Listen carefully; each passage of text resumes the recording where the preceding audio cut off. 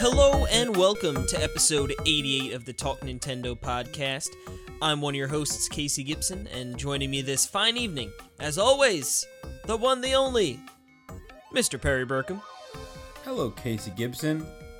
This is my first episode recording with my new Snowball. I thought you sounded like crap. Sorry, I don't have random friends that give me multi-$100 recording equipment. Yep, you gotta know how to choose them. That's true. Yeah, you're a real fair weather friend to him. What do you give him? My enduring friendship and all that jazz. This is Justin, right? Yep. This is the guy that you were like talking down to, and then like he gave you this, and I was like, man, that Justin, he's a big piece of garbage, and I'm getting sick of him. And then all of a sudden in the mail, it was like, "Casey, please be my friend." Ding dong. But then you remembered I don't have a mailbox. Yeah. Oh, what a sick man. But yeah, so we're recording differently. We're recording on Sunday. This is weird, and I don't like it. Yeah, I'm uncomfortable. This one bit. But yeah, and it's funny because it's like I haven't gotten many video games played, too many, since recording, because usually we have a couple more days. Yeah, I've got to remember we were talking about how my Quick Bites could be Runner 3, and then that whole plan went right out the window. That's right, because it hasn't come out yet. So, yep. But so today we're gonna talk about we're still gonna do what we've been playing, still eShop, some news, and we're gonna do listener mail for our show topic. And after that, we may even just have a Craigslist roundup segment that I forgot to do last week. Ooh-wee. Yes. So some big finds, hopefully. But now let's get into what you've been playing, Casey. What I've been playing. Yeah, our friends at Circle sent us a code for one of their games, or one of their game collections, I should say. Yes, and that is Faerun Collection.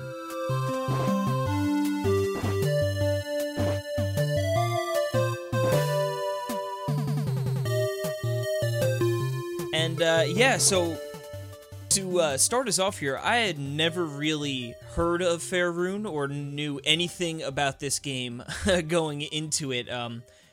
Looking at the screenshots, you could tell it is definitely inspired by old games. Sort of like that NES, maybe early Game Boy kind of experience where it's sort of like it looks like Zelda. It's top down. You're moving across sort of like a grid-based world. That was terrible. Bid-graced. I got the old bid-graced. right next to my puzz form. Yeah, so it's sort of grid-based, and what's sort of cool about this game is, and I should say that I started out with the first one. The collection has 1, 2, and then it's got one was actually locked, and I couldn't play it yet, and the other one, I want to say it was something about a remake. I'm not exactly sure. Let me see if I can. If you're not exactly sure, here it goes. Shouldn't talk about Faerun Origin. So I'm not exactly sure. I don't know if that's just a remake of the original. But yeah, so it's got 4 games included. The one is locked. But yes, I've been playing the first Faerun. And when you first get into it, it's sort of interesting because everything is on the screen at once. So you've got your field of play in the left side, and that takes up about half the screen. And on the right, you have your inventory where it shows all the items you've been holding, and then a map, which, like I said, is sort of grid-based, and as you move from tile to tile, it unlocks, and you can sort of see the overworld developing as you explore it. Now, as I was saying, it's very old school game, so when you get into it, there's not really too much direction. It sort of, gives you a little bit of, like, hey, this is what's up, and then you sort of get the sword, and it's like, all right, good luck, here you go have fun. And the combat itself is pretty relaxed. It's literally you just run into the enemy. So you just, they sort of patrol across the screen in random, sort of patterns, and you just run over them. So when you encounter an enemy that is too high for you, they do a ton of damage to you, and you don't do any damage to them. So, obviously at that point you want to avoid them. Then there are enemies that you can hit and then they die, but they also do damage to you. And then eventually when you get to a sort of a high enough level, there will be enemies that'll you'll run over and you won't get any experience, but they won't hurt you either. Sure. So it's like I said, there's not much to the combat as far as you're just literally running over people. And then, like, for me, when I found, like, oh, this screen has 4 enemies that I can kill and get experience. So it's like, all right, I'm just going to run over them all, go up a screen, come back down a screen, run over them all, and sort of rinse and repeat, and then run over to, like, the little area where you can heal. And that's sort of, anytime I find an enemy that I could kill, I just do that until I level up, So... Mm-hmm. It is a little tedious in that sense, and, maybe that's just the way I'm playing it, but honestly, you level up pretty quick, so it's not like you're sitting there for a half hour, doing this. It's like, oh, I spent like 2 minutes sort of killing some enemies, level up, and moving forward. But as far as progressing through the game, you go through, and some of it is definitely obtuse. Oh, yeah. So I have played, I believe, Faerun 2 on 3DS. I played the demo, because you can get it for free. And exactly, charming style, of course, like everything's saying. Weird how it's grid based or did graced or bid graced. Bid graced. Yeah, yes. it's like a top down Zelda, but instead of being able to move anywhere, you move in grids. But it feels like almost the same. It's just it's like pretty smooth, and anyway. But yeah, like walking around, I just was like, unlocking more parts of the area, but it's like I got to a point like half hour in, I was like, I can't find out where to go. I have searched everywhere and I don't know where to go. Yeah, that's exactly what I ran into playing Faerun 1. I got to a point where, it's like I sort of, all right, I can't get past these areas because it's obvious. Like, oh, there's, looks like a dead tree in the way. Like, I'm going to probably need something to clear that tree out of the way, which I don't have yet.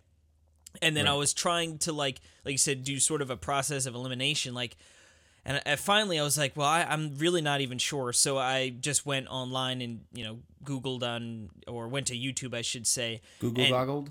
Google goggled the YouTubes. And then all of a sudden I looked and the person just pushed a rock, like a random rock on the one screen, and it opened up some stairs. And I was like, okay. I was like, I wonder if maybe there was some sort of hint along the way that would have pushed me to doing that, and that I just completely missed, or if it really is sort of going for that really, classic, we're obtuse to be tough kind of thing, like just sort of figure it out. But old school. Yeah, but either way, that didn't really feel great. But once I opened that, then I didn't run into any other situations where it was purely like obtuse sort of guessing game like that. I felt everything from that point made sense. There was one point where I missed an item and I wasn't sure, so I did again. I went and I sort of looked where it was, and I was like, oh, that one dark room that I went out the one door, there was actually another door above that went into just a one screen room that had a pickaxe in it.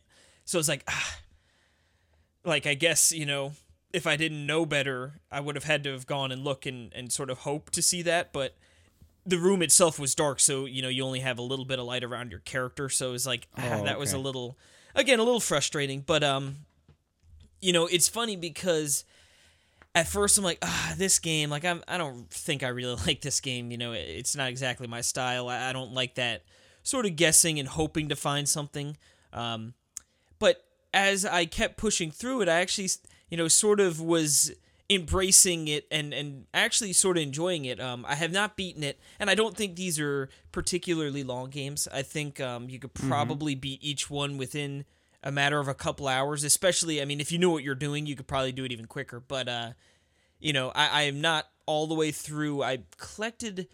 I feel like I made actually pretty good progress because, like I said, I figured I was like, this might be a game, that I sort of play like half hour, and it's just not for me. But, then all of a sudden, like, I over an hour to kept playing, and, I actually would like to get back and at least finish the first one. I don't know if I'll, push through and do the second and, see what the other games are included. But it could be put into the backlog by you.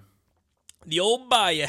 But we all know that's never going to be touched ever again. Yeah, that one's sinking right to the bottom. No games, as like it. Once it hits the Bayou, it's gone. Back in the Wii U days, right? There was hope for the backlog Bayou, but yeah, the Bayou. Baby. It had some rough days during the Wii U because not many games made it there.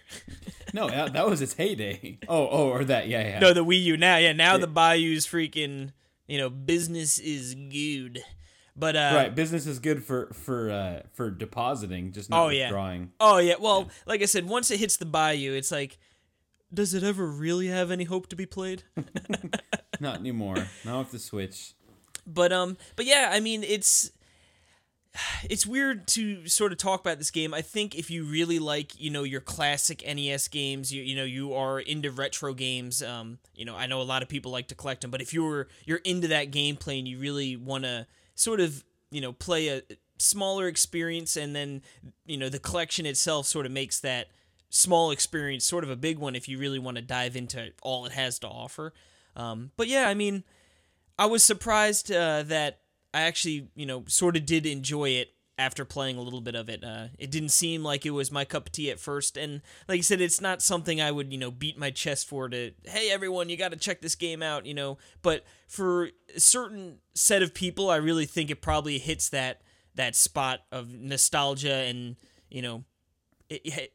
I could see it definitely having an audience. Absolutely. Oh, yeah, I mean, like I said, it was just kind of like I was checking out the demo before, and it was like I like the gameplay. I like how it looks. It's clean and nice and cute, but yeah, cute little soundtrack too. I like these collections they're putting out on Switch. I think it's a good idea for all little games. Now we just need. So we had the Mercenary Saga. Now we just need them to make more Ninja Striker games. Yeah, that Ninja Striker, man, good game. Now I don't know if those are the same developers. With Circle. It is Fly High Works, which is they did Faerun, and I believe they did Ninja Striker as well. Did they? I'm pretty sure. Maybe we should figure that out. I'm looking. I'm trying to be quick on the draw here, but let's see. Yeah. Let's say they did Kamiko. Well, here you go. Ninja Striker is developer by Cucumber Factory. That's Q-Cumber Factory. Publisher is Fly High Works. Now, if you go to Faerun... Isn't it weird? And Fly High helped publish Golf Story. Really? Yeah.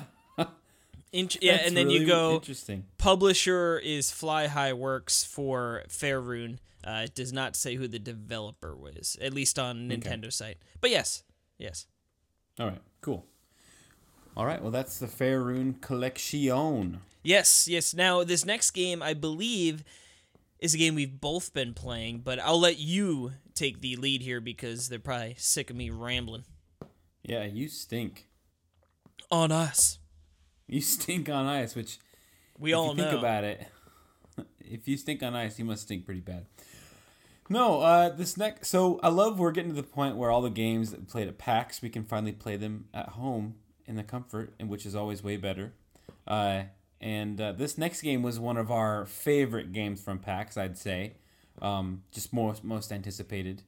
I think that's fair to say, right, Case? Yeah, I think. Well, this was tied with The Messenger. Those were the two games that really jumped out at me. But yeah, and it's one of our favorites. And it's funny because they're both sort of that really nice pixel art, which sort of jumped out of the page. But this was definitely the surprise because we'd all seen The Messenger on the Nintendo sort of indie highlight, and this was a game we had no idea really going into PAX, and yeah, we were taken aback.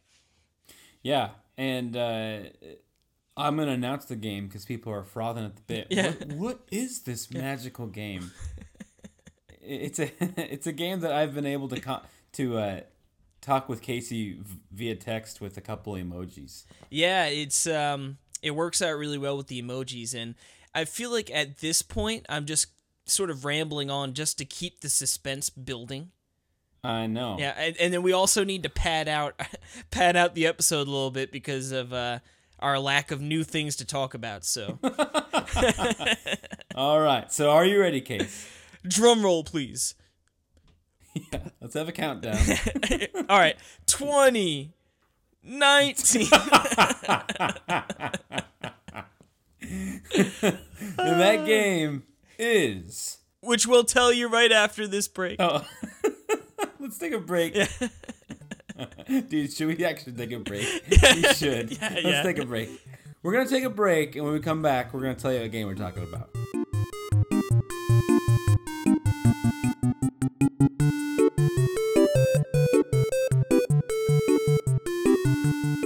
Alrighty, we are back. I know Perry probably put in like a nice 20-minute instrumental right there for you guys to indulge and listen to, and I think it's finally time to sort of reveal what this game is. I don't know. I mean, now I'm getting nervous. It won't live up to the hype, and people will be... maybe we should save this for next week. Yeah. On that note... Mystery history! No. The game that we have been playing is, and I quote... Fox and Forests.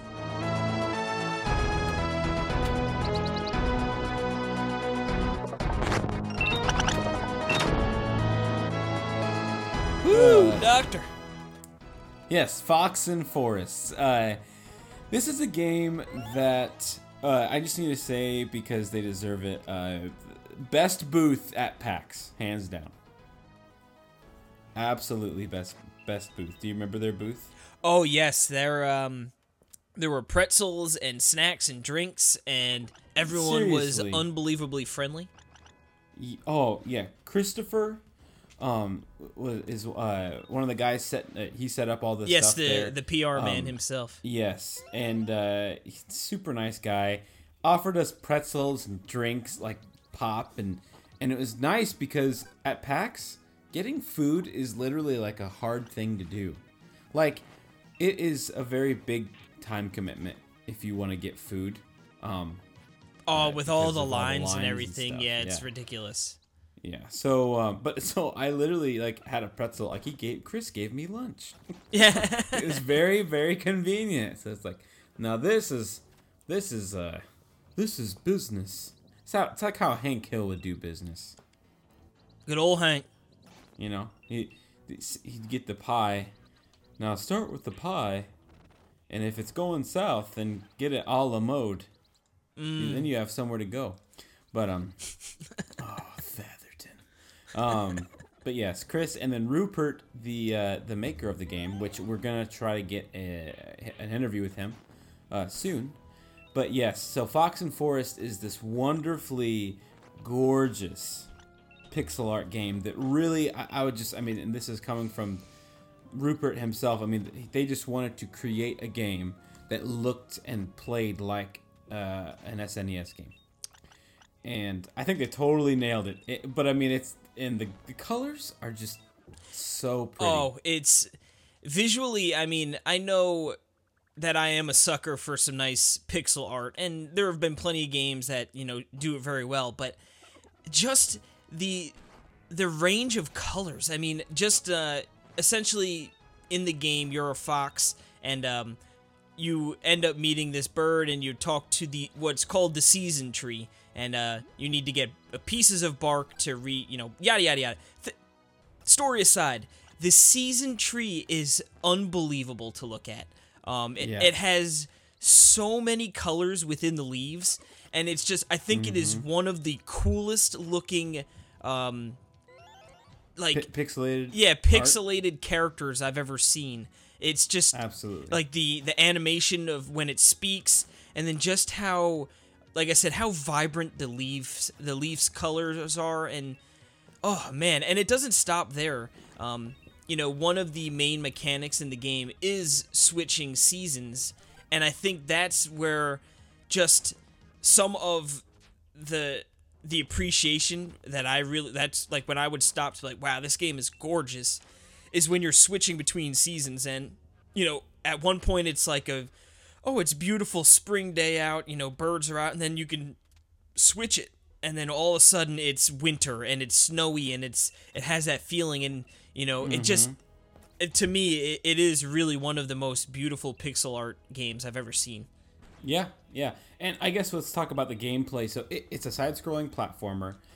I can't really think of a very direct, obvious comparison on the SNES, but it's just a beautiful kind of, the character's not too small and it's not gigantic. It's just like a medium-sized platformer. It's level-based. The levels are big, though. Yeah, they're long. Very big. With a really cool mechanic with Retro, the dang badger. His name's Retro, and he collects retro games. And it kind of has that Shovel Knight thing in a sense where it's kind of a little comparable to Shovel Knight, like at the level length, because and there's checkpoints basically with Retro. If you want to, you can pay him to unlock the checkpoint, but if you want to keep going and risk it, you can do that. And I've don't found risk out it. That it's yeah, pay the dang badger. Oh, it's so funny because the first time I encountered him, I was like, 20 gold pieces. It's like, I don't need 20. I can't afford that. Yeah. And and then all of a sudden I went and I died like 2 seconds later. And then I was like, and then you went way far back. I go all the way back to the beginning of the level, and like none of that was particularly hard. I know, but it's just like time consuming. I know. It's old. That's what I mean. It's totally old school in that sense, and I honestly like that because it actually gives this actual value. Because you do want the gold because you can purchase upgrades after you're done to your character, so you do want it, but then it's like, okay, I'm on top of things right now. I can push past. And there are some times where I haven't paid Retro because it's like, well, it's 100 because the price it's goes like up, exponential. Like, I feel like I don't think now it it's quite like, is, but yeah, like it gets up to like, I mean, where I'm at, it's like 150 coins. It's like, well, I think I'm doing fine if I can just take it nice and slow and steady. I won't give up the coins. Dead. And then maybe I'll get them next time. No, and I actually do it. I actually make it. Because you can play a little. Conservative. So one of the problems I've had with the game, not with the game itself, but just like when I make mistakes, is just falling into an empty pit when I don't, because you don't know what's beneath you. I don't know if you've done that because you're climbing trees a lot, and you'll jump down and actually there's a pit. And I found out that if you hold down and crouch for like a couple seconds, it lowers the screen. The camera will pan. And which is really nice. So people who are getting it, remember that. But yeah, so you make your way, and then like you said, the big difference here, and it's a really smooth mechanic from what I've been playing, is that you hit the R button, or the RZ, or LZ, and it'll switch the season to another specified season. So per level, sometimes it goes from summer to winter. Sometimes it goes from summer to fall. It just all depends, but you're just switching between two seasons, but they go through the seasons, right? I mean, at least where I'm at, I've played probably a couple hours. So anyway, you go through, and when you switch your season, basically what I've noticed is there's a benefit that shows up in that other season. So it's the switching is very beneficial to you. So it's like, well, why don't you just keep it there all the time? Well, I would if I could. It uses but you can't. Magic. Yeah, it uses up a magic part. So there's this very smart, well-balanced mechanic here, because you can't just keep it in the other season. You got to go back to the others. So For instance, yeah, I mean, we've all, if you've seen the interview we did with him already at PAX, playing through the first level, you can switch it to, you know, the water will freeze, and now you can walk over the water. Otherwise, you fall into the pit. And I quickly realized you have to be touching the ground to switch. Oh yeah, that it's so annoying. If you tried jumping and then like switching in midair, and especially that gets a little confusing because you can switch it back at any point. You know, you could be in the air while switching back. But yeah, there have definitely been times when I've like, oh, I need to jump on that frozen water that's not frozen yet, but like I'll just jump and do it in midair, and then all of a sudden you're adios. Thinking about it now, it makes sense because then otherwise, whenever you fall, you could switch it. Yeah, Usually that also, you know what I mean. So if it makes it a little more punishing. The game is, I mean, I don't know about you, but the game is like, you know, not easy. I mean, it's a pretty hard game. Yeah, I think it strikes a good balance because, for me, I feel like usually in platformers, it's me just being a jerk and like, okay, like, I screwed up doing this one thing. Like, I should not do that again. But, like, in my brain, it's like, oh, well, I could do it. And then I end up trying, like, the same thing too many times until I'm like, let me just reevaluate. Like, oh, okay, like, just do this one little thing and it'll fix it all, you know?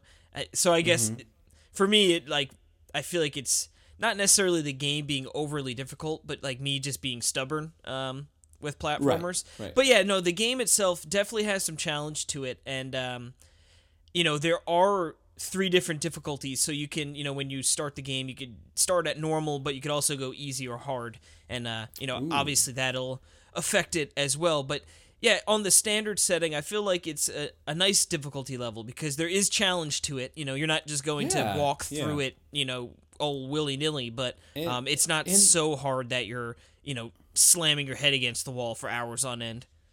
Yeah, and as far as to paint, you know, a better picture, as far as platformers genres go, I think that it's a lot. There's a lot of Metroidvania elements placed inside. You have the permanent upgrades that you get.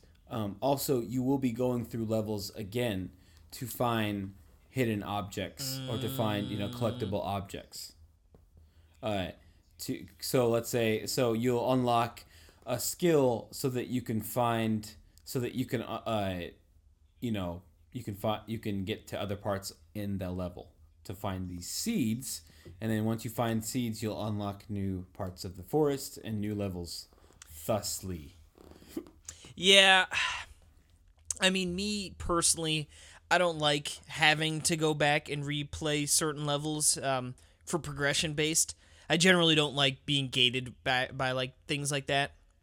So, you know, there are definitely so essentially how the game works is obviously there's 4 seasons, right, in the world, and each season has 2 levels, then a boss. So there are not a lot of levels in this game. There are one bonus stage per season that you only unlock when you collect all of the seeds. So, you know, the seeds, as Perry said, some are locked behind having an ability that you gain further down the road. So you're going to have to come back if you want to see those bonus stages, but also you're going to have to come back and get some seeds, most likely. I mean, unless if you're really going completionist up to that point. But I got to the point where I had 3 seasons unlocked, and I actually had to go back to older areas and get seeds to unlock the 4th area, despite beating the boss, you know, in that 3rd area. So you will have to go back and replay levels to actually push forward, which, like I said, is not my favorite feeling. I generally don't like that too much. Fortunately, the demand, you know, or the level of seeds needed, you know, is not so high that it, like, I found it to be, you know, like struggling to find these seeds. Like, I was able to go back, do a couple of extra levels, you know, maybe a 2nd or 3rd time depending, and, you know, was able to get it relatively quick. But I just don't personally love that feeling. You know, I totally understand that. This doesn't bother me too much in this game because you have the chance of getting more gold and I want to get more money so I can upgrade my character more. It's so going through the levels isn't too painful. It's not like you're just treading for just to find. You're actually gaining stuff as well. Well, it's funny you say that because I actually I'm sort of in the process of writing the review as we not literally as we speak, but before recording tonight and and likely after recording, which will, by the way, be up on NintendoWorldReport.com and over on NWR TV. There'll be a video review. But I literally said that same exact thing. I was like, I was talking about how you had to revisit levels, which is sort of a bummer, but fortunately, you do get that gold to unlock new abilities, and I found that to be really cool. I like that, unlocking literally new abilities, but also upgrading your life and your or not your HP, your magic, meter as well. And like you said, that sort of alleviated the pain of going back to levels because at least you're making bank. Yeah, absolutely. And I not to. Just so we can, I feel like I haven't touched too much about the gameplay, but it's crazy how many variations of like weaponry you have. Like you can, so basically, if you hit the attack button, just while you're if you're standing still, is that it? Then he'll shoot arrows, and then you can shoot them straight out, and you can even unlock different kinds of arrows. Which they've shown before, like I had those unlocked on our interview with him. And that's sort of how certain parts of the level are gated, are because of those arrows. Yeah. So you start off and you can shoot arrows, and then you can also do melee attacks by like holding down and then like kind of crouching and hitting or jumping. So, and then if you jump, you can do a melee attack in the air, but if you double jump, you can't. So you can sacrifice that. And so the game gets hard because it's like, I mean, at the beginning, you're like, man, this is like tough because, some enemies are hard to kill with what I have. So you make your way through it, and then afterwards you go to the shop and you find out that you can actually unlock, more attacks, like the ability to do a melee attack on your second jump. And it's like, oh, and it's such a good feeling. And honestly, that was the I always talk about these feelings in the podcast, but like that moment when it really hits you and it's like, oh, I'm totally digging this. That's when it happened, when I got that upgrade. And that's a super powerful move too. The powerful, and it's like, man, this game is super hard, but I've earned the ability to do this, and now it's easier, Now I'm way more awesome, when I attack other people. So, and then you get more stuff, and I'm not gonna go into more detail, but I mean, you can get more stuff, more new moves, and it's a good progression. I really enjoy it. So I think we should also mention that the bosses are pretty fun too. Like how many seasons have you finished? Did you say? Well, I beat the first boss, and then I think I've beat the first level of the second season. Okay, yeah. So I'm not gonna get into spoilers on the bosses, but the bosses are fun, and they always they're cool, and they're huge and pretty, and they always sort of have that element of switching seasons involved too. So it's like usually there's like a phase that you have to deal with, and then like, oh, and now I need to switch, the ability or the seasons to do something, whether it be environmentally or however it affects the boss. But yeah, I thought the bosses were fun. And yeah, absolutely. And even some of the levels, sort of one of the levels actually sort of turns into almost like a side-scrolling shoot 'em up variant as well. So like, I'm so glad you just mentioned that. So yeah, that was actually probably one of my favorite levels, was when they switched that whole formula up on you, and it feels good. Spoilers. It's pretty early on. Yeah, maybe it's my next level. I think it is. So I'm going to tell you, this is kind of going off on a tangent. This isn't so much about Fox and Forest, but it inspired me when I was showing this to Aaron at work, and I was playing through it, and I got to thinking, because, Fox,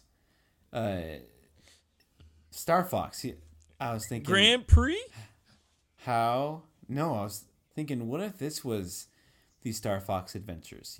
What if what if they made a really cool pixelated Star Fox game that played like this, where you have your blaster instead, and then you could play it co-op with like Peppy and Slippy going through worlds like this, and then it could sub off between side-scrolling action platforming and then shoot 'em up, like literally, legit, yeah, like side-scrolling, because it's like Star Fox, you know.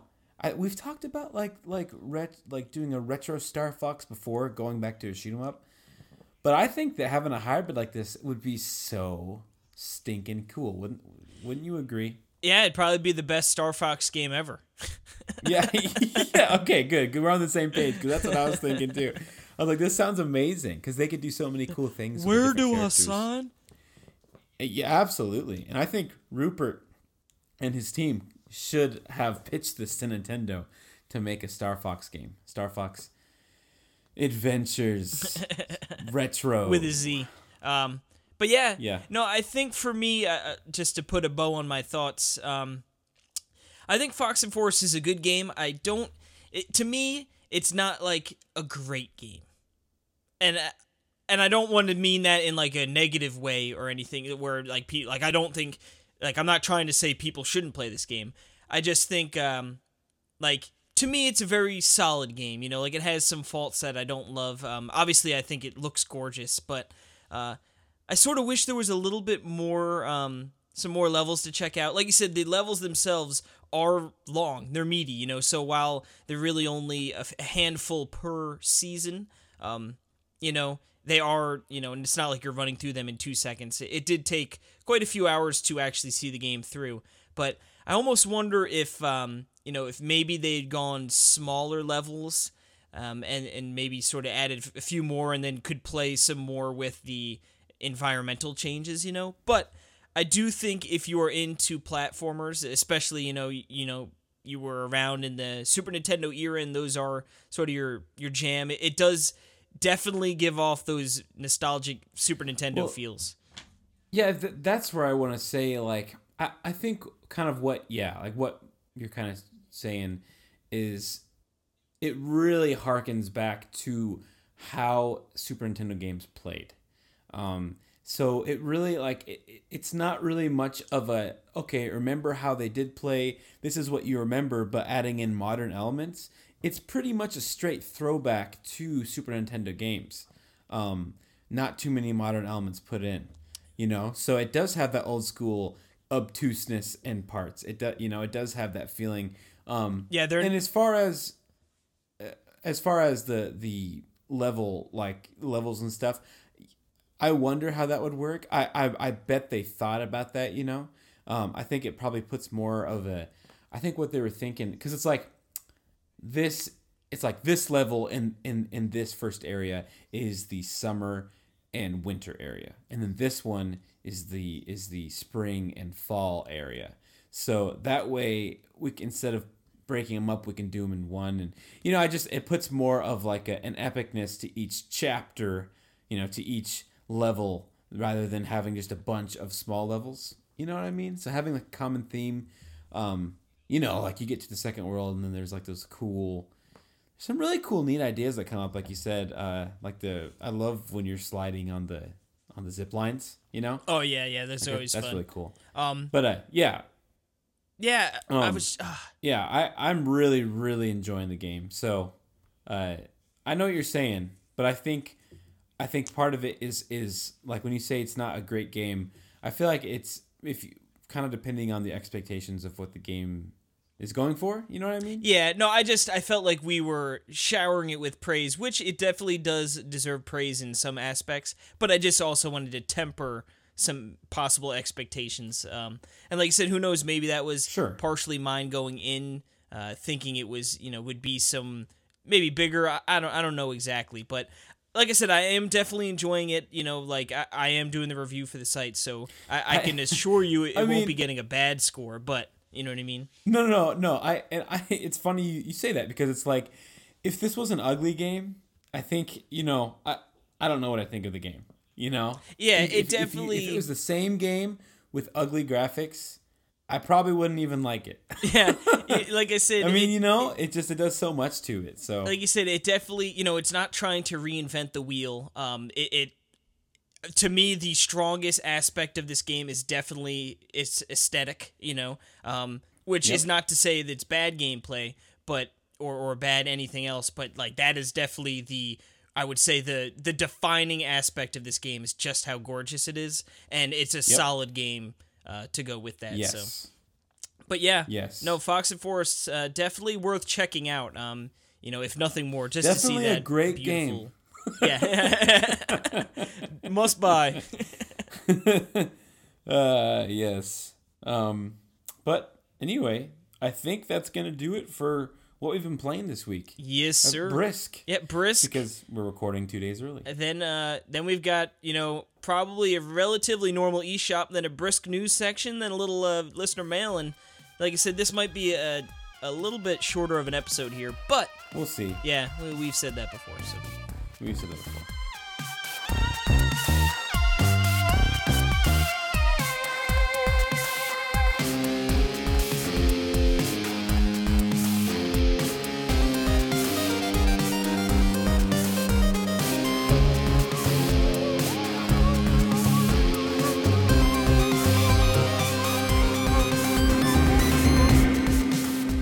Alrighty, we are back, and it is time once again, Perry, for the eShop Roundup. Yeehaw. Yes, if you don't know what the eShop Roundup is, because you've been living under a rock or you've never heard because this is your first before. episode. Yep. We go through all the latest releases on the Switch eShop in the last week.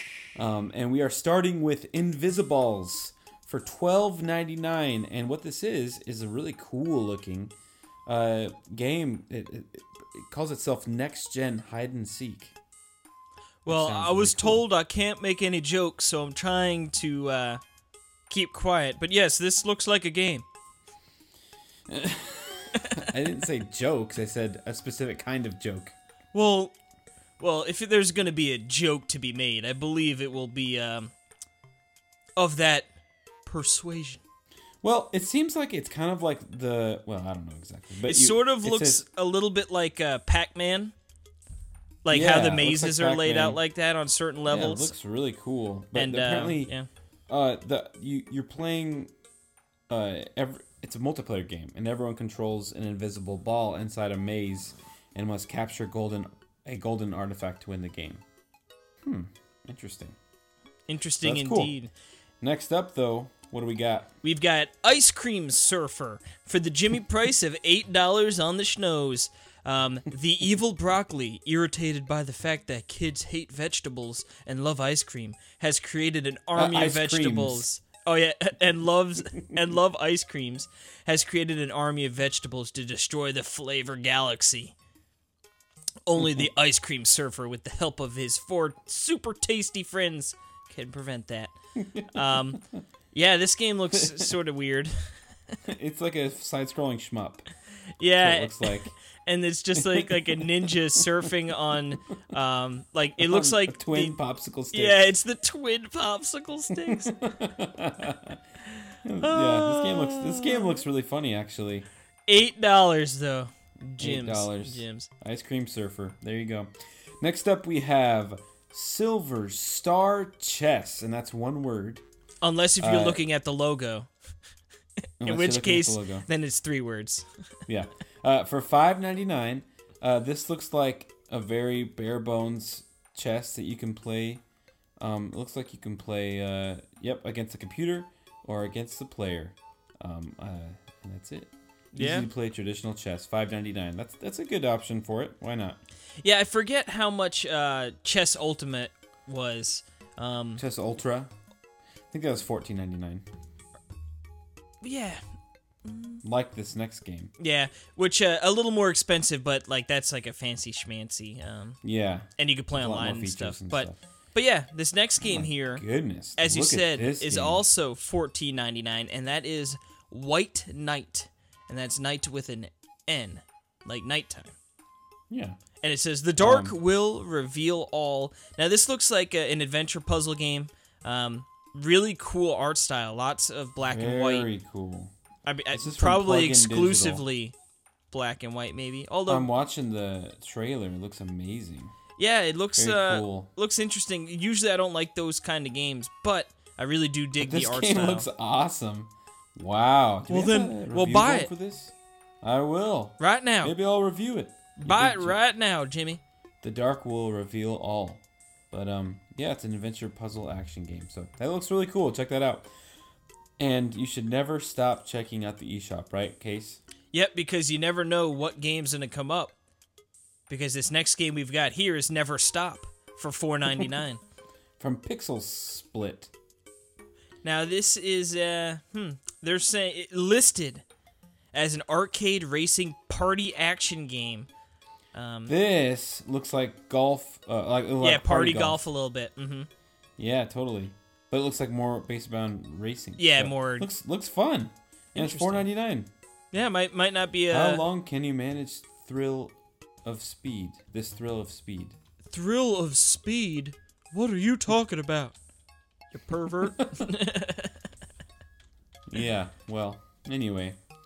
I don't know what that means. Next up, we have Fox in Forests, the game we just talked about for like a half hour. Yep, you can go buy it right now if you wanted to. Yeah, I unfortunately don't know how much it costs.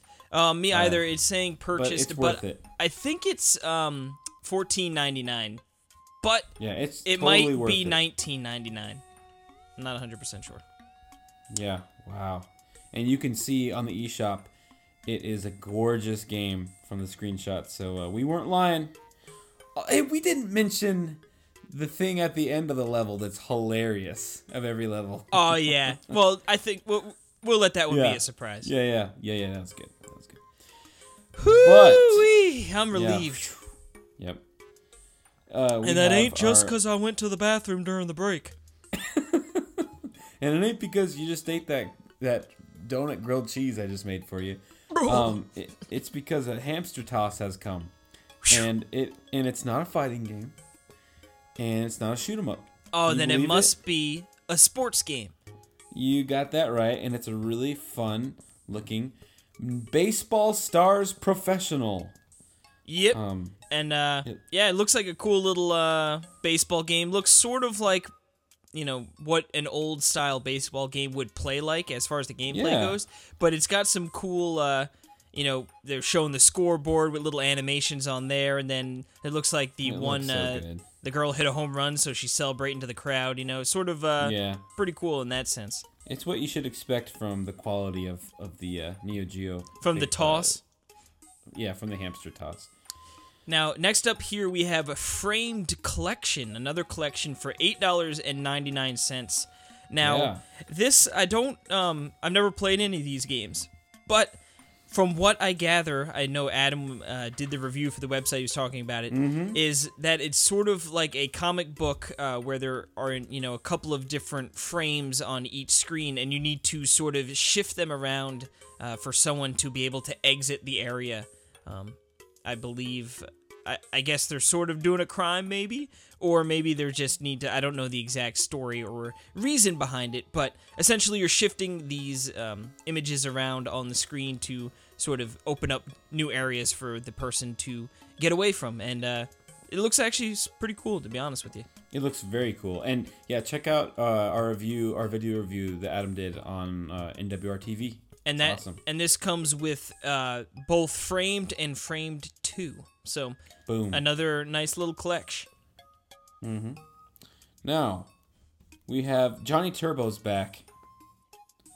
I don't know if that's a good thing, but he's back. Yeah, I don't know. And he has brought us Super Burger Time, which I've heard of Burger Time. I've Yeah, never played it though. I've played the original Burger Time. Funny story, my mom, that's her. Actually, no, I lied. That's Dig Dug. She likes Dig Dug. Oh, okay, yeah. She probably hasn't played in 25 years, but yeah, no. Burger Time is actually it's a game I really liked on the NES. You It's sort like of you're making a lot of massive whoppers. Yep, and you got to run along like the top bun to knock down the lettuce, and you just sort of knock all these pieces down to form the burgers on the bottom. Like I said, I've never played this version, but Looks like it's probably pretty similar gameplay, and yeah, fun little game. $7.99. Yeah. Wonderful. Now this is Next another up, though- game we talked about. Another Yeah. collection. Faerun Collection. Yeah, it's collection day. This comes with Faerun, Faerun 2, Faerun Origin, and then if you beat all those, Faerun Blast. Blast. There you go. Yeah. Yep. Game looks great. We talked about it before. Did it say how much? $9.99. Boom. Yep. This next game here I've heard a lot about. I've never actually played. Yeah. And it's a series, but this is only the first one. Banner Saga 1 for $19.99. Yeah. This looks really cool. It's like an adventure game with like RPG turn-based elements, right? I think it's a strategy RPG game. Oh, okay. So it's, I mean, like it has some good story and stuff too, but I think the actual gameplay I'm looking here looks like a, I don't want to say standard, but like, your grid-based strategy RPG, turn-based. Yeah, Gotcha. I've heard some good things, and I believe there are, Banner Saga 2 and 3 Yeah, it's coming. are coming to the Switch as well. So if you are missing out on some strategy RPG goodness, that could be a very good option to check out. Mm-hmm. Another game. What is this? The eShop of games we've all played? Yeah, yes it is, because we have Yonder, the Cloud Catcher Chronicles, the game we talked about last week. Wonderful game. I don't know how much it costs. I believe it is $39.99. That's the physical version, I know. Oh, is it? I'm not sure. Oh no. Okay, here you go. $29.99 for. There you go. For just the Man, digital copy. Everyone go check out the screenshots. It's just the most gorgeous game. Yeah, another really, really beautiful game. And I've got a video review up there on NWR TV. But check that baby out. Now, next up here, it's not quite the hamster toss. No. But it the is. Hamster handler. Yes, and it's Henry, the hamster handler, for $3.69. The ancient art of hamster alchemy. A long-forgotten lore until now. Yeah, it looks like a strange funny. little puzzle game that's sort of just ramping up the silliness of of being a hamster handler. So. Yeah, and it's only $3.69. Low bar of entry if you wanted to check that one out. Yeah, looks fun. And next up, we have a game that I've heard much about. And again, I didn't realize this was already out. The Little Nightmares Complete Edition. Play with your childhood fears. Yeah, so apparently this is a horror game. Yeah, right? Yeah, it's like a platforming horror game. And yeah, it's strange because, a platformer, you might not expect to be the scariest of games. You wouldn't normally attach that to the horror genre. But I've actually heard this game does definitely have some freaky and scary moments. You're sort of like a helpless... I don't know if you're a child or... I mean, I guess so, right? Play with your childhood fears. I think it's supposed to be, in... You're a child and everything is much bigger and scarier than you are. So you're sort of, you feel, insignificant in the world, and this is definitely a game I'd like to check out at some point. I would love to play this game. It looks very, atmospherical, very beautiful. Yeah, do it. I dare you. Do it. I'll wait. I'm not going to. But I feel it's weird it says Complete Edition, but there's 2 downloadable contents that are masks for 99 cents each. Yeah. Just masks. Yeah, it's a little weird, but I guess that's silly. Sort of the all-in-one edition for Embark on the with 6. So I'm thinking there must have been like a story DLC of some sort that's included as well. And then I guess, they sort of want to double dip if they can with some extra little masks. What is cool is that you can use your Pac-Man amiibo. Remember to get a little like Pac-Man because of the Namco ties. So cool. Yeah, that's great. Now, last up we have Hyrule Warriors Definitive Edition, a game that I've been really trying to not buy. and I've been successful so far. Do it. Do it. You do it. I'll do it if you do it. I've already bought it and played the crap out of it twice. Well, I've already bought it and played the crap out of it once. So get on my level. Nope. I will not get this lie game someday. that yeah, there is definitely some fibers in my being that want me to purchase this game. Because to me, and I'm sure to many other people, it is just junk food gaming. You know what I mean? And I mean that in the most sincere and best way possible. It's easy to pick up and play, and not pay attention to it like at all, but still have a lot of fun. You know what I mean? It's the perfect like, oh, the Mets are on TV. Like, let me play some Hyrule Warriors, where I just destroy tons, thousands of enemies and get to watch the Mets lose. Yep, and this has everything you'd possibly want. You can take on the go, you can put it on the TV, you can play co-op. It has the stuff from the new mode, it has all of the characters. Oh, it has definitely earned its title as the definitive edition. But here's the thing, and everyone needs to know. Oh my goodness, go to NWRTV and check out the comparison that John Raridan did between this and the Wii U version. It is completely the Wii U version is like super darker. Like way darker. And it looks like a completely different game. And I think some of the models in like as far as not character models, but for buildings and environment, like they look very flat on the Wii U. Like more of a texture than an actual polygonal object. And it feels like they sort of bumped up a lot in the Switch version, which, like I said, is sort of a nice surprise because I would have figured they'd probably look almost identical. Like I figured, of course, some lighting and some more nuanced things, but there was a surprisingly big difference actually. Yeah. And we are going to be doing a video also that has to do with Hyrule Warriors. We're going to keep it a secret, but it's going to be fun. So coming up soon on NWRTV. So do it, buy it. I'm not going to buy it in the eShop. I would buy it physical. This is a game for me that could, if there's a lull and, it did for some reason see a sale. Lullaby. Lullaby. I did see a sale, could pick it up, but luckily I've got plenty of other games, ready for me to play. You're almost literally drowning in games. So. Yeah, I was thinking about that before. Like, I almost sent out a tweet like, I'm so tempted to buy this, but luckily, like, I got so much other stuff to play. But then I realized, that might come off as me just be like, I've got so many games to play. So I was like, don't be proud of that, sir. I know. I was like, no, I just want to play my junk games. Yeah. My junk games.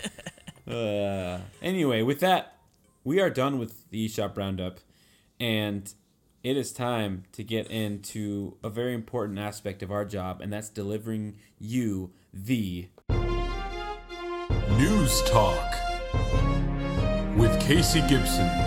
Now, of course, as we've already stated before, we're recording this on Sunday when our normal day is Tuesday night. So, from the gap of when we recorded to now, there hasn't been a ton of news. Luckily, actually, a bit of news came out like 2 minutes before we started recording, and that is going to be our second piece here. But the first piece is actually pretty depressing news. Best Buy Gamers Club Unlocked is no more. Well, not exactly. They have canceled the program moving forward, but if you have an active membership, you will still reap the benefits. So, you'll still get your 20% off and your points back and all that jazz.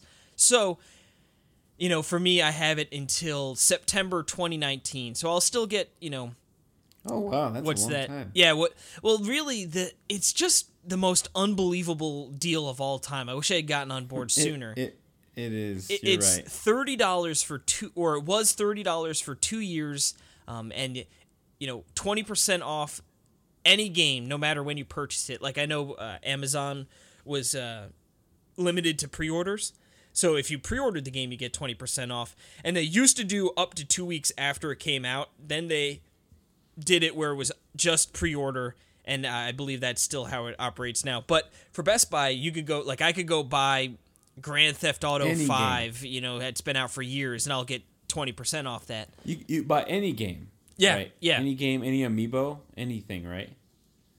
I think they actually stopped doing it on the amiibo, but I'm not 100% okay. sure. I haven't, honestly, thank God I haven't bought an amiibo in a long while, so. But, pretty depressing news. So now you can no longer resubscribe or subscribe, if you hadn't already. But at least the benefits will continue, until it's all over but the crying. I wonder if there's going to be some sort of replacement of something. It's obviously not going to be as good, but I wonder if they're going to do something to keep people buying it, because I think that's going to... at the way I buy games, and I know, and I actually should say I feel like I haven't bought too many physical games lately, with Donkey Kong and Hyrule Warriors sort of, would have been games I'd be all over, but luckily I'm withholding. But, for me, even if it was $50 for 1 year, I feel like that would still be so beneficial. $30 for 1 year? Well, no, I'm saying even if they bumped it up to $50, for 1 year would be something, 20% off. I'd buy enough games that it would pan out. But yeah, it's interesting that they didn't do that route instead of just canceling it, or even just knock it down to $30 for 1 year, and then if that didn't work, keep pushing forward. But I guess maybe just the end result, is not looking what they want to do, and I don't know, maybe Amazon's eating their lunch with Prime. I have no idea, but that just means I'm gonna have to go back to Amazon freaking Prime, but at some point. But luckily, or I should say, hopefully by that point, I have a mailbox in which I can send my games to. But yep, I digress. Now, the next bit of news came over, and I thought you were completely joking with me. I know, and I almost was like, "What a horrible attempt at a troll!" Like, you didn't sound enthusiastic. You didn't. I was like, "Oh," but you weren't trolling me at all. No, I wasn't. Resident Evil 7 Cloud version has been announced. It could be even out by the time this is posted. Yeah, it is ridiculous. At least in Japan. Yeah, Resident Evil 7 Cloud version coming May 24th in Japan, which, will be the day this launches, so it will already be out in Japan. Now, it runs through the cloud, so you're not actually purchasing the full game to play offline. This is new news, so we're not exactly sure if this means that you can only play, you download the full game and you can only play while online, which doesn't seem likely. The download is megabytes big. So you're probably just downloading an icon and, the boot up to the internet program or whatever the heck. That is so strange. It's it will require an internet to play 2,000 yen for a 6-month rental. So what's that, $20, give or take? It generally sort of gets around there. It's weird for so 6 months. So that means as long as you have a stable internet, and I guess that's really going to be what it boils down to. Because then, this, Resident Evil games aren't long, so you could easily beat this game 25 times over in 6 months, you know what I mean? So for $20 to play the entirety of Resident Evil 7, and that includes the DLCs, Banned Footage Volume 1 and 2, The End of Zoe, and Not a Hero DLC. So, I don't know, it's so weird. It is so weird. But it's not what I wanted. No, I wanted a physical copy so I could buy it. Exactly. Honestly, I would even be okay if it was... I don't know if I'd repurchase it. Maybe I would. If it was just digital only, but it was the full version, I'd purchased it and downloaded it. I don't want that though, because it takes up too much. That'll be a huge game. Yeah, maybe that'll why they're doing the cloud. I think that's why they are doing it, because they don't want to pay for the card, and they don't want to, and people won't buy it because it's too big. Interesting. I really am curious to see how this works, because it's so funny. They could have waited a couple weeks, revealed this if this was a physical copy at E3, and people would be going bananas. and instead it's like the middle of a Sunday night, and I know in Japan it's Monday morning, so it's just funny to be. Yeah. It's so random. I know, and right before we record on the off day, it's so weird. So weird. This is something you predicted, I think. See, we really need to do a recap episode. We're gonna do a recap of our predictions, our 2018 predictions before our E3 predictions this year. We gotta make sure we get that out because I listened to a little bit of that episode a few weeks ago, and I was surprised at actually stuff that that I did, and you now have completely got right. So we should give props to where we props should is pat due. ourselves on the back for an hour We or so. should. Yeah. Okay. Yeah. You're But, all right, yeah, Perry. I'm giving this a win. This is a win for you, Case. You said it. You got it. Even you barely did. Well, but you got I it. think the most impressive thing about my prediction was that I actually called the cloud, version. I mean, Yeah. some people Yeah. might have said Resident Evil 7, but to go as far as to say it would be cloud version only, I mean, they should practically just hire me. Come on, I know, like, You called it, man. When you said cloud version back in December, I thought you meant like Cloud from Final Fantasy was going to be in it. And this makes a lot more sense now. well, the funny thing is that I actually meant both. So you're going to play Resident Evil 7, and you're going to see, like, they're going to have a little cloud amiibo inside the baker's house. Oh. Okay, joke went too far. Nope. Yeah, this game looks really cool. I will definitely, depending on how it works, I think I have a pretty good internet, so I think this should work for me. But as long as it's not just complete and utter crap, I definitely want to play this game. So. Hopefully it isn't crap, because I'd love to hear, first and foremost, your thoughts on the game. But I'm now very curious to see how the service works. So for it's very $20, interesting. you're gonna try. To me, let's it sounds. To me, it sounds like a nightmare. Just streaming a game just sounds so stupid and awful and bad. But we'll see. Yeah, fingers crossed that it weird. can work out. Capcom gonna be Capcom. Yep. Am I right? They got to save some monies. Yep. Well, let's take a quick break. And when we come back, we're going to get into our topic of the show, which is listener mail. Ooh-wee.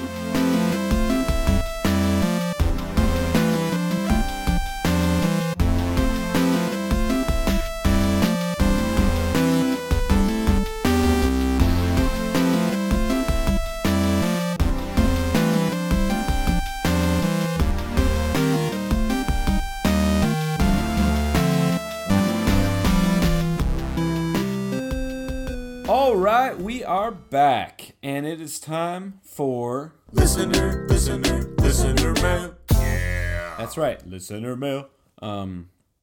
We have a couple of emails from some very sweet people that we love, and the first one is from Dan, not good old Dan. He just put Dan here. I bet he's a pretty good old Dan too, but not the good old Dan. He's not the good, but yeah, Dan. He said, "Do you want to take it, Case?" Yeah, I could take this one. He says, "Hey, Talk Nintendo podcast crew. First off, I want to apologize if you mentioned this in your last podcast. I'm an episode behind, which I think this email came in 2 episodes, so technically he's caught up, but now he might still be behind. Anyway, things have been hectic for me this month. Anyway, I read something about Neon Chrome getting DLC, and it got me curious about the game. I've heard you guys talk about it in the podcast before, and I was wondering, what's better, Enter the Gungeon or Neon Chrome? And by better, I would define as more fun, better graphics, better music/sound, more replayability, and he also asks what we thought of Star Fox Guard Pre, which we already talked about last week, so we're not going to necessarily dive into that again. But he goes on to say, all right, thanks, guys. Keep up the good work, Dan. And the great work. He didn't say good I work. sold ourselves short. Yep. But yeah, okay, so I feel like this question right here will be better aimed to you because you've played both. But I have. I guess to say my little piece on Enter the Gungeon is that it is definitely a fun but very, very tough game. I feel like when I thought, or I should say when I first started playing, I thought it was going to be sort of like where Binding of Isaac, where you go through tons and tons of layers. You're sort of, it's quick to get to the next layer or level below. Where I feel like in Enter the Gungeon, it wasn't so quick, and like I feel like I never got past like the third or fourth level. Like the difficulty ramps up super duper quick. And yeah, I don't want to say that's discouraging, but it was definitely something I thought, was a little different going into it. But that being said, it is absolutely delightful. The graphics, I love. The enemy design's so funny that like everything's bullets and everything's gun These related. little waddling bullets, dude. And so then cute. they're holding like shotguns, and you know what I mean. And it's just, it is so over the top. I absolutely adore Enter the Gungeon. But yeah, I mean, yeah, like I said, you got to play both of these, so you are you are more qualified to answer this question. Yeah, this is a tough question for me. I mean, because I'm glad that he defined what better is to him. Because, like you just said, Enter the Gungeon, what a fantastic game. I reviewed it for NWR. I absolutely love the game. And it's exactly what you just said. It's really fun. It's super hard. It's very demanding. But yeah, it's more of a roguelike than a roguelite, which Neon Chrome is, because this is where I would say I like Neon Chrome better, because it pushed me and hooked me to where I had to beat it, and it was so much fun till the very end. The way Neon Chrome is set up, it's very similar to Enter the Gungeon, actually, except you're working up a building instead of going down in layers. It's room based. It's a twin stick shooter, just like the other one. The nice thing about Neon Chrome, and this is so weird because, I'm gonna ask you, in Enter the Gungeon, do you remember if the controls work to where if you, with your right stick, if you push it to one side, it'll stay there, or did you always have to be pushing that direction to shoot that direction? Because I'm pretty sure you always have to keep pushing with the right stick. Like if you want to shoot right, you'll have to hold it right. Otherwise, it'll just go in the direction that your character's facing. Now, I don't want to say for complete certainty, but I'm pretty sure that is the case. You do need to continuously push where you aim. But I should also say that's, I feel like, just how I normally play. So even if that wasn't an option, I feel like that's how I would have most likely played anyway. Yeah, I know what you're saying, but it's actually a pretty big difference to me. The way the 10 ton shooters are is you push in a direction and your character will stay that way. That way you can kind of relax your right finger, and just use your left stick to move in that way. And it's just really nice. And that's one thing I really like over Enter the Gungeon. But I just can't remember for the life of me if Enter the Gungeon had that, because I feel like it does. I feel like it does. You feel like you can just leave it? No. Sorry, I feel like you have to keep pushing. Okay, gotcha. Yeah. But as for like fun, like Neon Chrome, you are constantly getting upgrades for yourself. And not only that, like you're getting upgrades to your weapons to use, and then you can upgrade those weapons, and you can upgrade parts of you. I mean, it's a constant thing where even when you do these runs and you die, you gain this money that you can now spend on yourself to upgrade, so then you'll get further, and you can set things up the way you like to play better. So you can set up if you want to have your attack more, or your more defense or speed or anything. I mean, it has everything there, and it is so satisfying because it's you can feel it as you can actually, it's like an instant upgrade, so you can feel.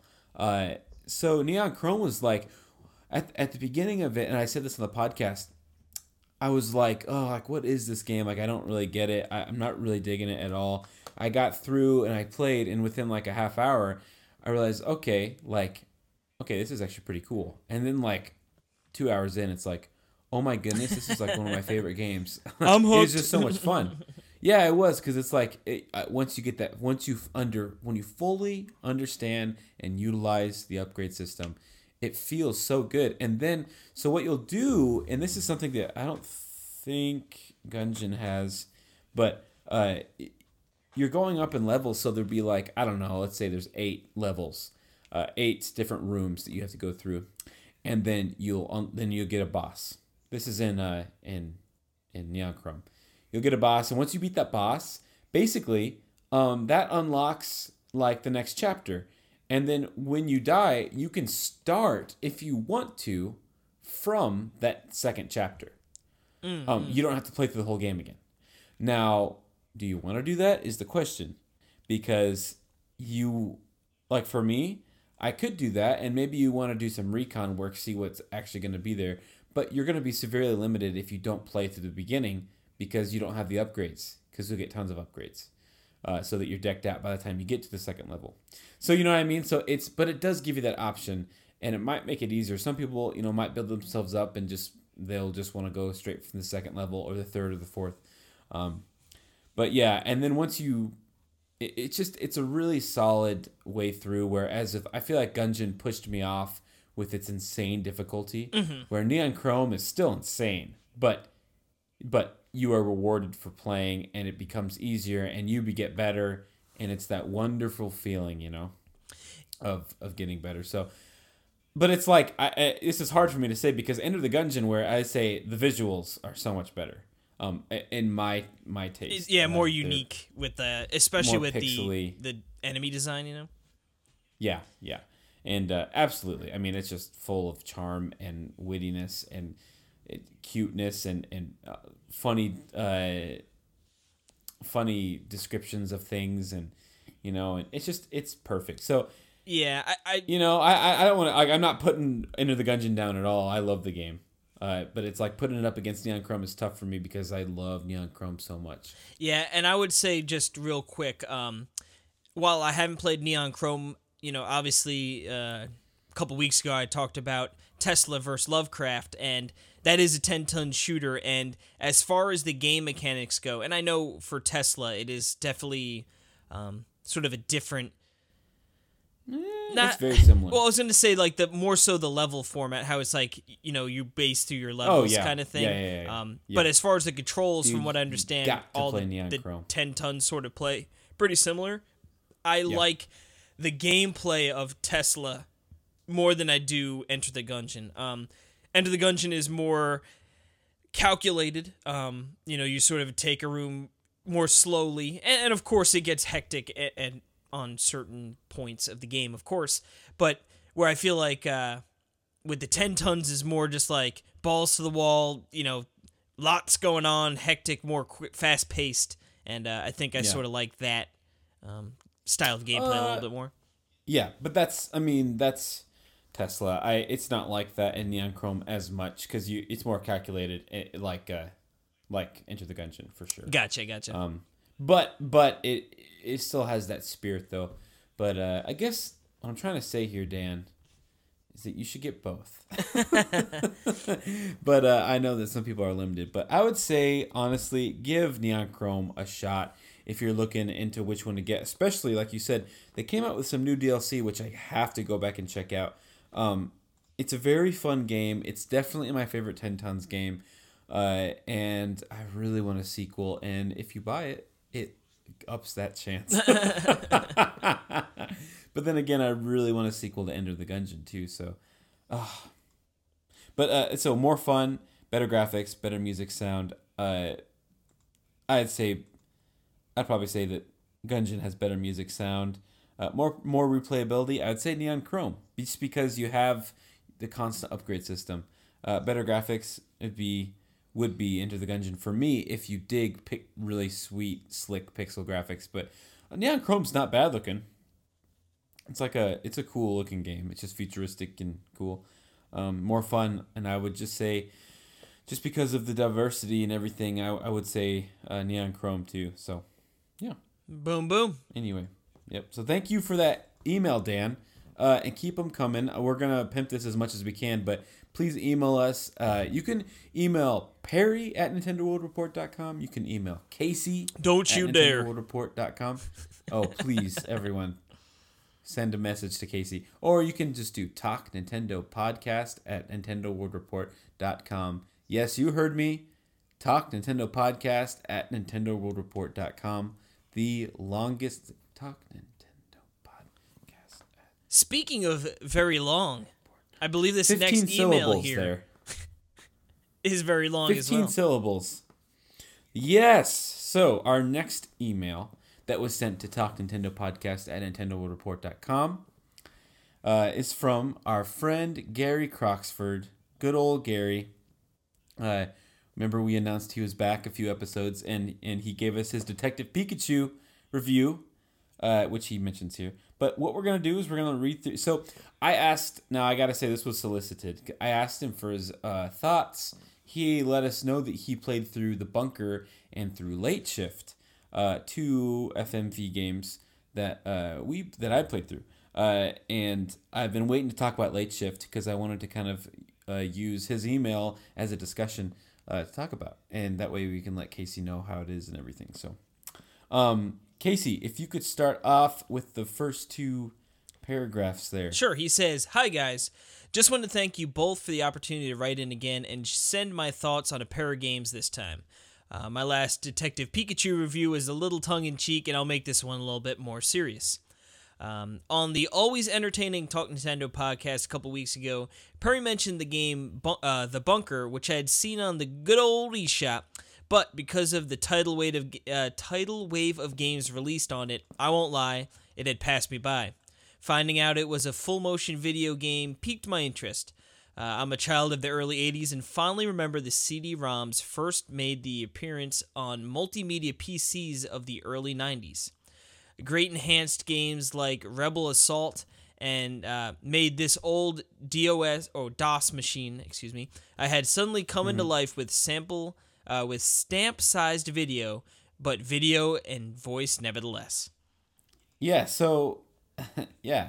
So he's saying they had FMV games, full motion video games, as a stamp sized, and I haven't actually seen Rebel Assault, but is that Star Wars? Sounds like a Star Wars thing. Sounds like it could be, but anyway, could also be a knockoff. This idea that there's video and voice, I mean, way back when in the good old days when you played on old DOS machines. But it's cool, you know? Anyway, he goes on to say, another type of game to come out of this time was the FMV game. There were a number of ones where you clicked hot boxes on the screen to guide your occasionally animated character between recorded video scenes to make the story play out. At primary school, I spent a lot of time reading choose-your-own-adventure books. I'll admit I sometimes cheated by finding the best ending, then noted which pages you had to get to that ending, then running through the story backwards. Cheater! You cheated at books. That's it. No, we're cutting this email off. Yep. Nobody likes the okay ending in video games. Think the original Metroid, etc. And it was the same for books back in the day. So he's trying to justify his actions case. Yep. Sounds like a cheater. If you want to go on. He goes on to say, so when I saw the eShop mention of The Bunker, that it was a FMV game, choose your own adventure, that was already recommended by Sir Burkham himself, I was sold. This story is very interesting, conjuring feelings of isolation in a post-nuclear war world combined with the creeping dread of 10 Cloverfield Lane. Yes. Very good movie. Here, World War III happens in 1984, and the story starts a few short weeks later in the bunker in the UK, one of many countries totally destroyed by the Soviet atomic weaponry. Yes. So, yeah, like I said before, this takes place in the 80s after World War III in the bunker. Really cool. Really cool. Gary goes on to say, being ex-military myself, I really appreciated the attention to detail in the many audio recordings, maps, and paper, as well as computer reports which flesh out the story further for those more curious. The game makers here really did their homework and recreate a late Cold War bunker with great accuracy. You might be interested to know that this game was filmed at the secret nuclear bunker at a place called Kelvindon Hatch, a few short miles from where I lived in England. And then he sent us this really, really funny sign that shows like nuclear bunker this way, which is really funny. So yes, the bunker. This is the first game that we're talking about. This is really more. This is FMV more of an adventure game, so you can kind of wander through different scenarios and look into things and read through things, like a point and click, a lot more like so. Different from Light Shift. But he goes on to say to end about the bunker. He says, "I personally never saw. Well, you know what? I might not." Anyway, he goes on to talk about something. I don't want to spoil anything. Yeah, game, skip really. that part. He says he really likes it. He likes the game. He says, with the horde of roguelikes, which seem to make up the bulk of the Switch the Switch eShop. Oh man, the Switch. The Switch shop. It's so funny because I saw exactly how that happened. Because it's a Switch eShop. Yeah, Switch. I don't know why that's making me laugh so hard. Anything to make you laugh, buddy. This game was a very welcome change of pace. I can't recommend it more. And I gotta say, this is so refreshing to hear, Gary, because I felt the same exact way when I played through. I was like, yes, like this game is really fun. Like it's relaxing in a sense. There's some really fun and thrilling parts to it. It builds up really well, but I mean, it's not just a super fast-paced action setting that that we're used to in video games now. And I just felt it was a nice kind of breath of fresh air. Like it really was. So when I recommended it on the show, I was just kind of thinking, well, I don't want people to get this, and I hope I explained it well, and it's kind of scary when it's like, well, it's really not, it can't be everyone's cup of tea, Yeah, this one is definitely, I feel like, for a certain set of people. But Right. like you said, they generally probably have a good idea if it is for them, sort of just hearing a broad explanation, But Exactly. all right, Gary continues. I liked it so much, I immediately purchased Late Shift by the same UK-based developers. The game went a similar but different direction and is much more of an interactive movie, as opposed to a click-your-own adventure like The Bunker was. Late Shift is set in a modern-day London and involves fast cars, fast women, triad gangs, and murder and intrigue. Fast women.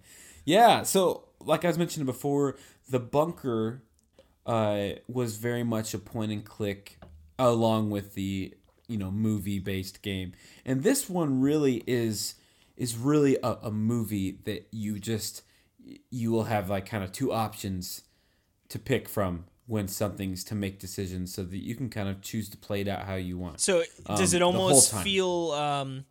feel feel like a Telltale game? Or does it feel more like, I'm trying to think of remember the Resident Evil 4 like a action Telltale commands where it was like, you just need to press A real quick, otherwise you're going to die. No, it's like a Telltale game. I mean, you have actions, and what you do directly affects what's happening in the movie. And it just feels like, it feels totally like a modern day movie. I mean, same production quality, like Taken, you know what I mean? Like it's like one of those movies, like an action movie. But you get to do I'll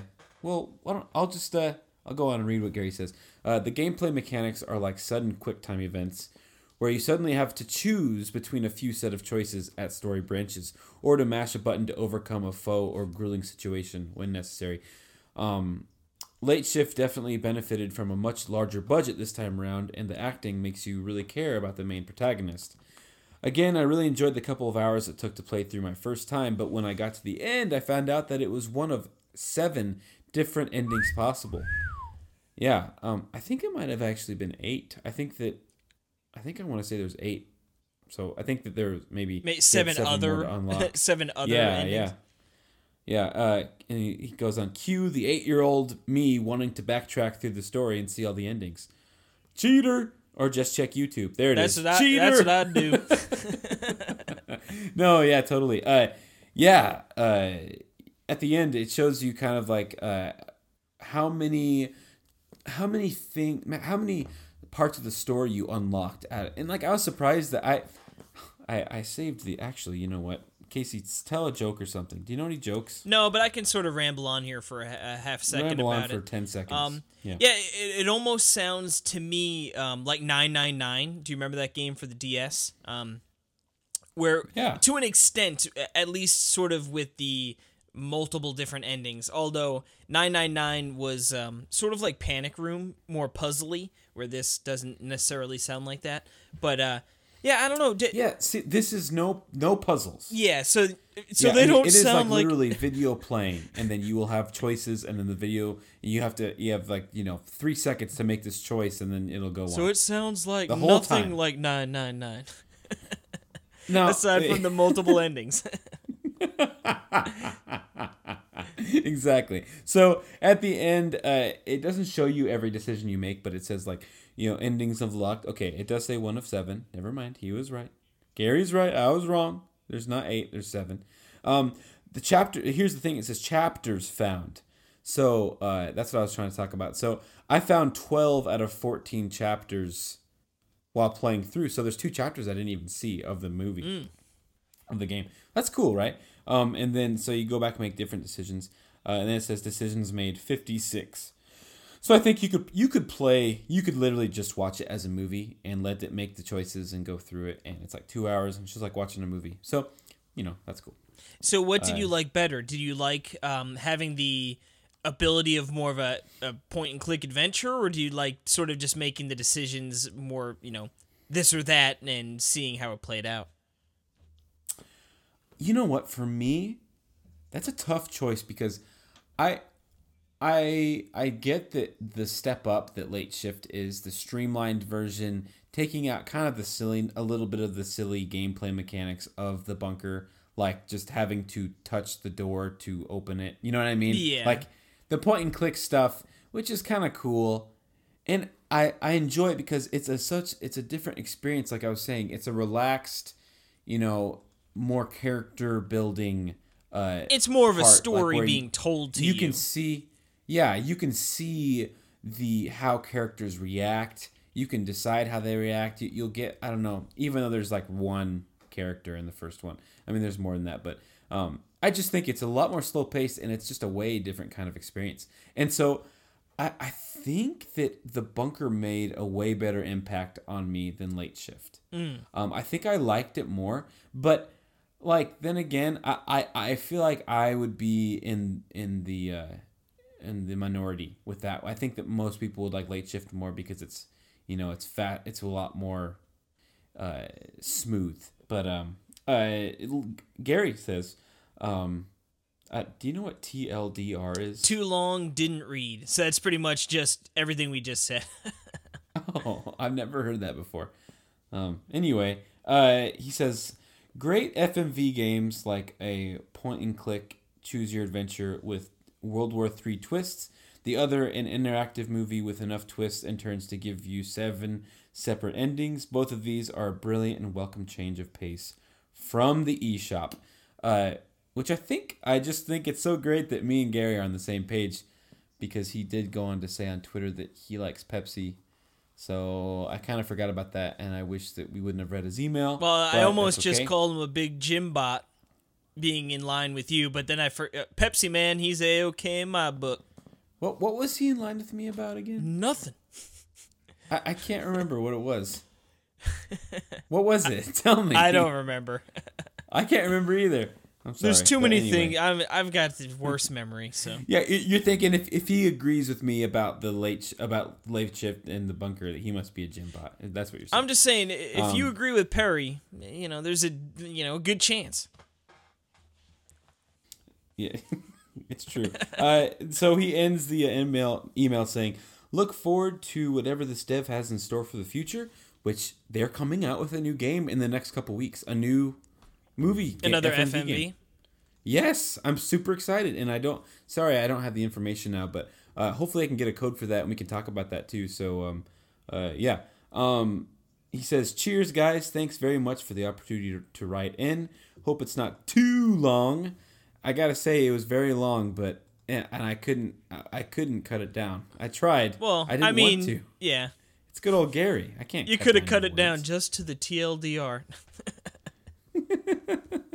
Yeah, but I didn't want No, to. I know, of course. It says, "Take care and all the best, Gary. P.S. Keep up the great work. Love listening to y'all on a Friday a.m." Well, thank you very much for the email. And luckily, we needed... there was time to be filled with this whole scheduling conflict, recording early, not having enough games to talk about. Randy. Yeah, big old Randandle got to pick up her big head from the airport. But that's neither here nor there. But yeah, no, I think it turned out to be a pretty good little show. We, not a lot of news, but we got nice little, Capcom was like, we'll give you a big juicy bone to chew on right before recording there. And yeah, always good to listen, or I should say read some emails. We're not done yet. Oh, I forgot. Jimmy's got some Jimmy Jams. But yeah, before we do that, I do want to say thank you so much, Dan and Gary. I know we keep saying that, but thank you so much for sending in emails. Please send in more emails. Anyone listening to the show can send us emails, and we like questions and funny things or comments, concerns. I hate you.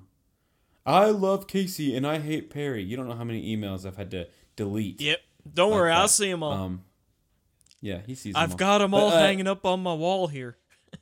Yeah, he does. He needs constant reassurance. The Perry hatred wall. No, it's not even so much yeah. that it's praise for me as much as it's just hatred being slung towards you. They could hate me too, but as long as they hate you.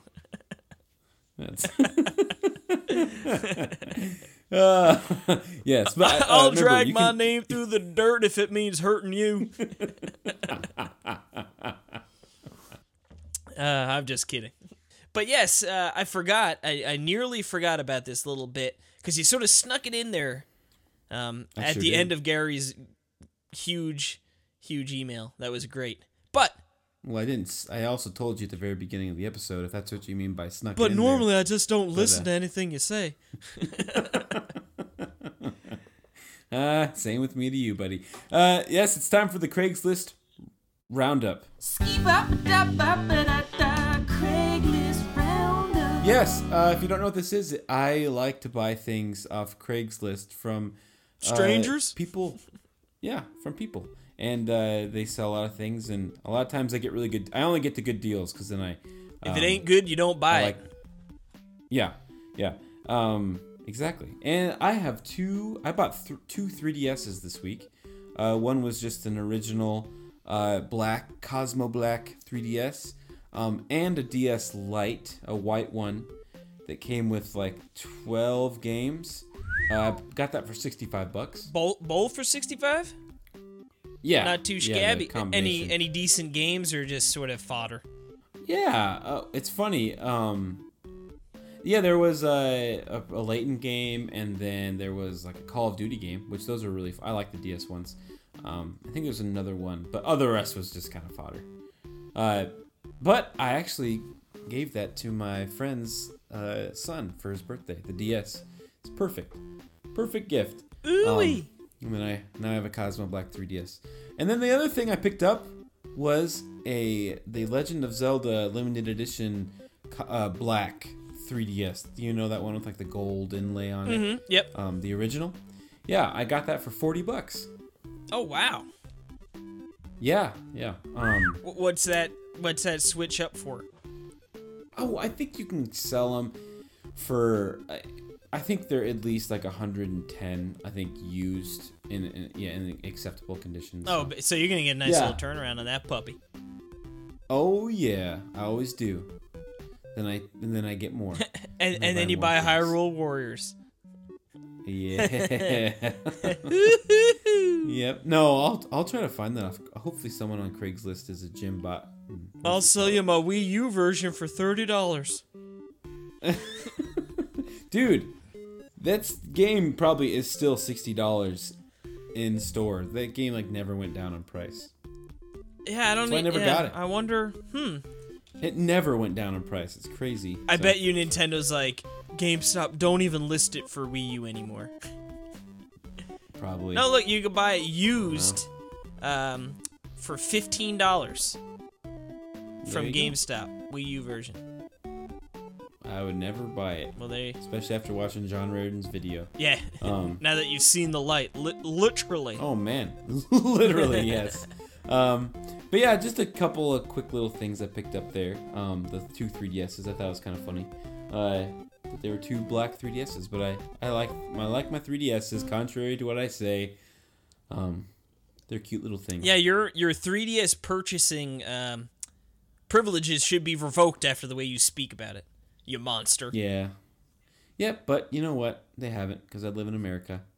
Anyway, that's it for Craigslist Roundup. And that's going to be it for this episode as well. Yes, it is. Absolutely. Of course, you can always check us out on Twitter at Talk Nintendo Pod. That's Talk Nintendo. POD. And you should, I mean, I hate to, beat a dead horse into the ground here. I know we've mentioned checking out NWR TV on YouTube, but another challenge has gone up, and this time it features myself, Perry, and one Mr. David Lloyd, who is a monster who doesn't like Donkey Kong. But that's neither here he is. nor there. But yeah, it's a pretty good challenge. We actually jump back into some Wii U goodness, Super Mario 3D World, and we have ourselves a little Heck, race. Yes. And What a beautiful game. yeah, I think the video came out really well, and I think it was a good challenge, and we'd really appreciate it if you guys went and checked that out. But Please. that's enough shilling of our YouTube over there. I think I am ready to go get some food inside me. That is not a donut. All right. I think I'm ready to go to bed. You baby. You little big dirt ball. But yes, once again, thank you everyone for listening, and we will see you next week with a normal, jam-packed episode, as always. Giddy up. Poodles.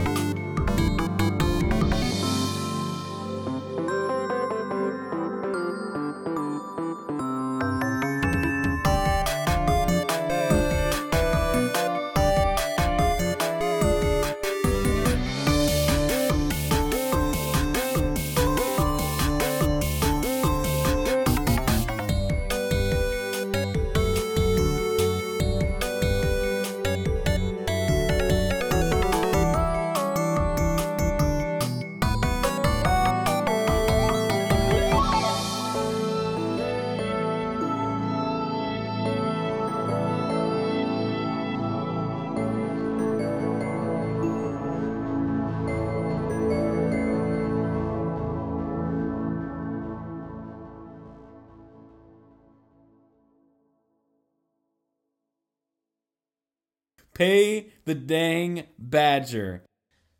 All right, let's. Depends how long your bathroom break is, Case. Yep, and nature's calling, so we better take a break. I had a gyro today. Oh, did you? So my bathroom break might be a little longer, if you know what I mean. I've had 3 donuts. What kind of donuts? Well, the first one was just a classic glazed donut. Oh, yeah. Then the second, these were spread out throughout the day. I did not just house 3 donuts in a row. The second one was that's ridiculous. a blueberry donut, which is, it's really more like a Cake? Yeah, it's more cakey than Yeah, cake donut. yeah, and that's called a cake donut. fantastic. And then I had another baby. another glaze to wrap it up. Another classic glaze. Another classic. You should have just classic taken J. those and made a.